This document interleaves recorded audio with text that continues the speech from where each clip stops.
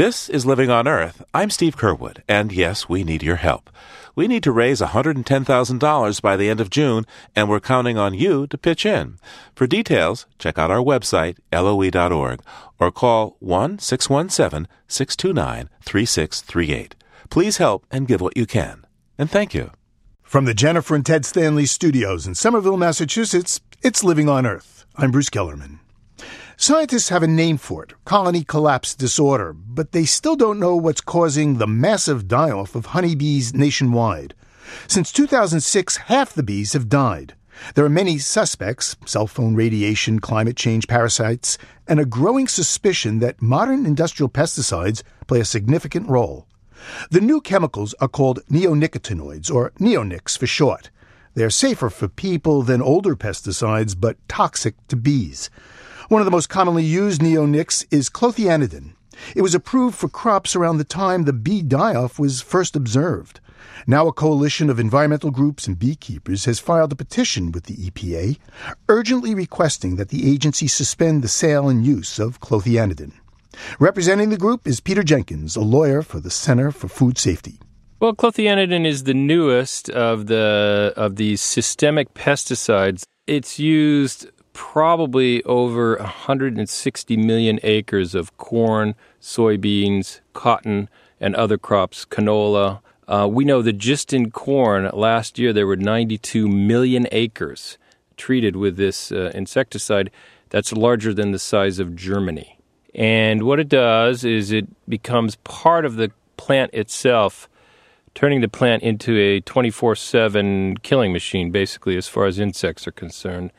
And that's what's destroying honeybee populations. Well, what evidence is there that this chemical is killing honeybees? There's quite a bit of evidence. There's a number of ways in which bees and other beneficial insects are being exposed to clothianidin and the other neonicotinoids. One is when the farmers are planting these corn seeds and other sorts of seeds, that there's a lot of dust that comes off the seeds, and it is very toxic to bees, and it's well documented that it's at the levels that are killing bees.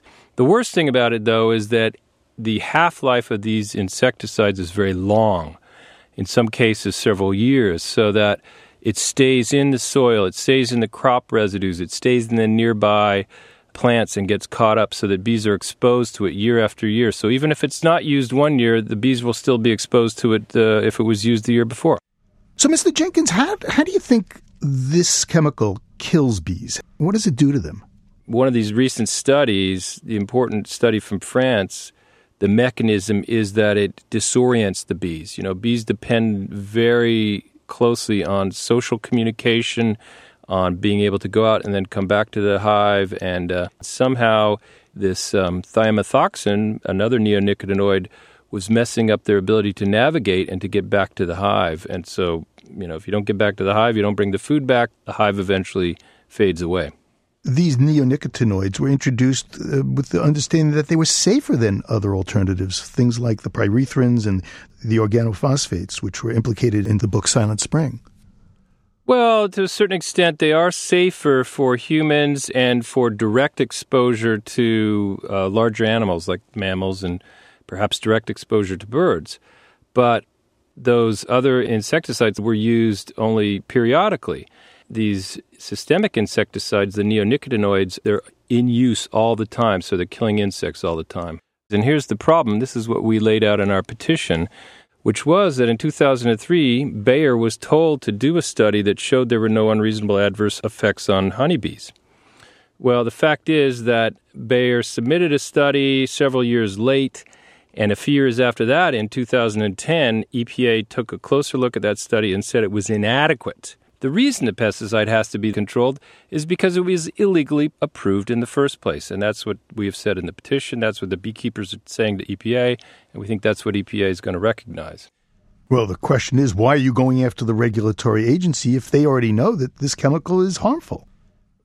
Well, the regulatory agency is the one that has the power to suspend the registration. And that's what the law says. If you don't have adequate studies showing that it's safe, that you have to suspend the registration. It's very clear, and we think the agency is going to agree with us. In terms of the regulatory process, you filed a legal petition with the EPA. They have 90 days to reply. If they come back and say to you, you're wrong, the science says this stuff is safe, do you have recourse? Well, you have recourse if the agency were to do what you said, because if they actually said that, they would be wrong. But we're going to go to Congress. We're going to work on the political angles. We think there's a groundswell of support. We had over 1 million people sign petitions in support of our petition already, and when there's public comment period, we will be weighing very heavily in on EPA, and they just can't ignore it. Well, Mr. Jenkins, thanks a lot. Thank you. That's Peter Jenkins, a lawyer with the Center for Food Safety. Call entomologist Jack Boyne, and you get an entirely different take on the safety of the insecticide clothianidin.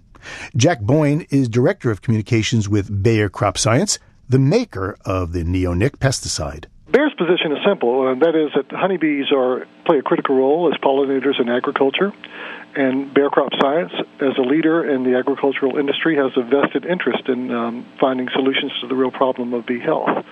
Neonicotinoids is not one of them, however. The EPA has basically said and stated on their website that there is no evidence that these products pose a chronic threat or health hazard to honeybee colonies. But back in 2003, when the EPA gave conditional registration to clothianidin, it said that, quote, it's highly toxic to honeybees on an acute contact basis. And in honeybees, the effects of this toxic chronic exposure may include lethal and sublethal effects. I don't know exactly that comment you're making. I will say that, like many insecticides, clothianidin is highly toxic to bees upon direct contact. But when used according to label directions as a seed treatment, honeybees are not exposed to concentrations to cause harm. So the notion that these bees are going into the fields, getting exposed to the systemic pesticides, these neonicotinoids, doesn't affect the bees. They're not collateral damage. No, it doesn't. And the reason is that, yes, some neonicotinoids are toxic to honeybees, but it's all about the level of exposure. So these neonicotinoids, they're used in many ways, but the primary use for neonicotinoids is as a seed treatment, where you coat the seed. It's applied in the seed coating, and the seed is planted. And the product moves systemically through the plant as it grows, and it targets foliar-feeding insects, pest insects, and the amount that actually gets into the bee attractive parts of the plant, the pollen and the nectar areas of flowers, is minuscule, so that the exposure is so low, there is no effect on honeybees. In Germany, a couple of years ago, they were planting this. There was a mechanical breakdown of the planter, and the seed coating got aerosolized. And 100% of the bees that were exposed to this stuff died. And Germany subsequently banned the use of clothianidin on seed corn. Well, you're partially right. Germany didn't ban the use. It did suspend the use on that particular crop. It didn't ban the use of the product on other crops in Germany. But there was a case where the formulation as a seed treatment and applied to the seed was not done correctly, so you did get dust exposure and did cause some bee losses. There's a lot of work that's been conducted out there. And again, the weight of evidence clearly shows that these products do not pose a hazard to bees. I'm just wondering, on behalf of our listeners, what they're to make of this. We've got an interview with somebody, they're a legitimate organization, they're beekeepers, they're lawyers, and they say, there's a real problem here. We need the EPA to get off the mark. And here you are, the makers of this, and they're saying, you're saying it's got a clean bill of health. I'm just wondering, what do I tell my listeners? Well, one thing you might tell them is that, we do have a vested interest in this, and in fact, we have skin in the game. If I might tell you that the Bayer Crop Science in Canada is the largest supplier of hybrid canola seed in Canada. Canola is completely dependent on honeybee pollination to create a new crop of seed. And so we are the largest renters of honeybees for pollination purposes in Canada. Now, every acre of canola that we grow is treated with a neonicotinoid, and we've been doing this for many years without incident by the same beekeepers that bring their bees in. So I would say that that's pretty compelling evidence. The other, in addition to the extensive studies we've conducted, is that, as a part of agriculture, it's, we know the importance of honeybees, and therefore I think it's ludicrous to assume that we would bring a product to market that would be potentially as devastating to honeybees as some may claim. That's Jack Boyne. He's Director of Communications with Bayer Crop Science. So should the neonic pesticide clothianidin be banned, as some environmental and beekeeping groups are urging, or is it a relatively safe way to grow industrial food crops? The government scientist charged with finding an answer is entomologist Jeffrey Pettis. He's research leader at the USDA's Bee Lab. We've been on the hot seat a bit lately trying to figure out what's killing bees. Mm-hmm. Well, do you know, or do you have a hint at what it might be? Well, the bees that we see dying from CCD are very sick. They have viruses, bacteria, fungi, and things in their bodies. And we think there's a combined effect of things like poor nutrition, pesticide exposure, things like that, leading to these pathogen outbreaks. So we think it's a combined effect, and it's really hard to pin it on one. We're not going to find a single cause, we think. So multi-factor. Yes. In the absence of these pesticides, do you think bees, the neonics, do you think the bees would be dying or getting that sick? Good question. Certainly they would be doing better, but bees have had a long association with pesticides, and it's never been that good. Back in the 40s and 50s, we had massive die-offs with some of the things that they were using back then.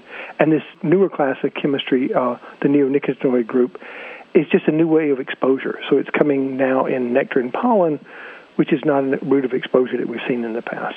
But is there any doubt in your mind that these neonics play a role? Well, I would say that they're one of the suspects in the things that we see going on.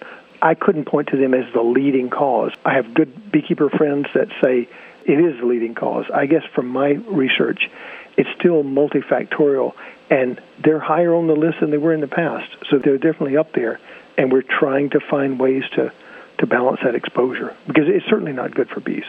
So we heard from some environmental groups and beekeepers, and they say, these neonics, they got to come off the market. And then you've got the chemical companies, and they say, no, it's not causing this thing. And the public is in the middle.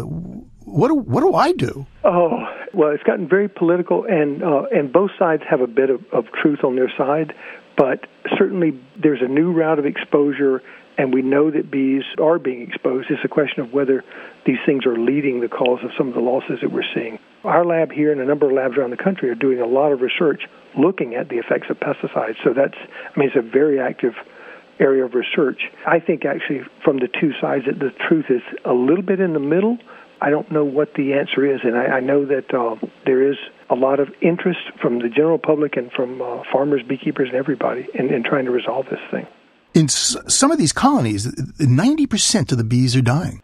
We have been doing surveys of beekeeper losses for the past 6 years now, and within a beekeeping operation, losses can be really severe. On average, we've been running about 33% loss in the fall and winter. That's really hard for them to recover from economically. Well, how do we recover from the fact that we've got all these colonies collapsing? The bees are very resilient, but the beekeepers perhaps are even more resilient, but there is a limit to that. I mean, their economic livelihood is at stake. But for us, the general public, it's our food supply. In other words, if we can't meet that pollination need, then food costs would go up, and we'd have less fruits and vegetables available. Yeah, I guess these bees are responsible for pollinating about 130 different crops that we eat.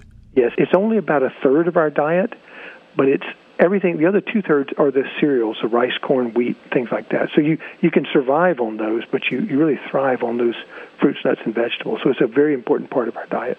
Well, Jeff Pettis, thank you so very much. Well, thank you. It's been a pleasure. Jeff Pettis is research leader at the USDA Bee Lab.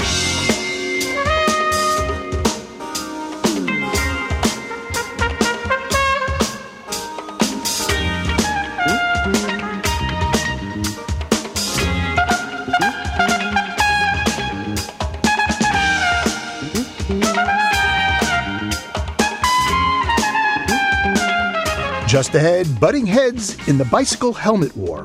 Keep listening to Living on Earth.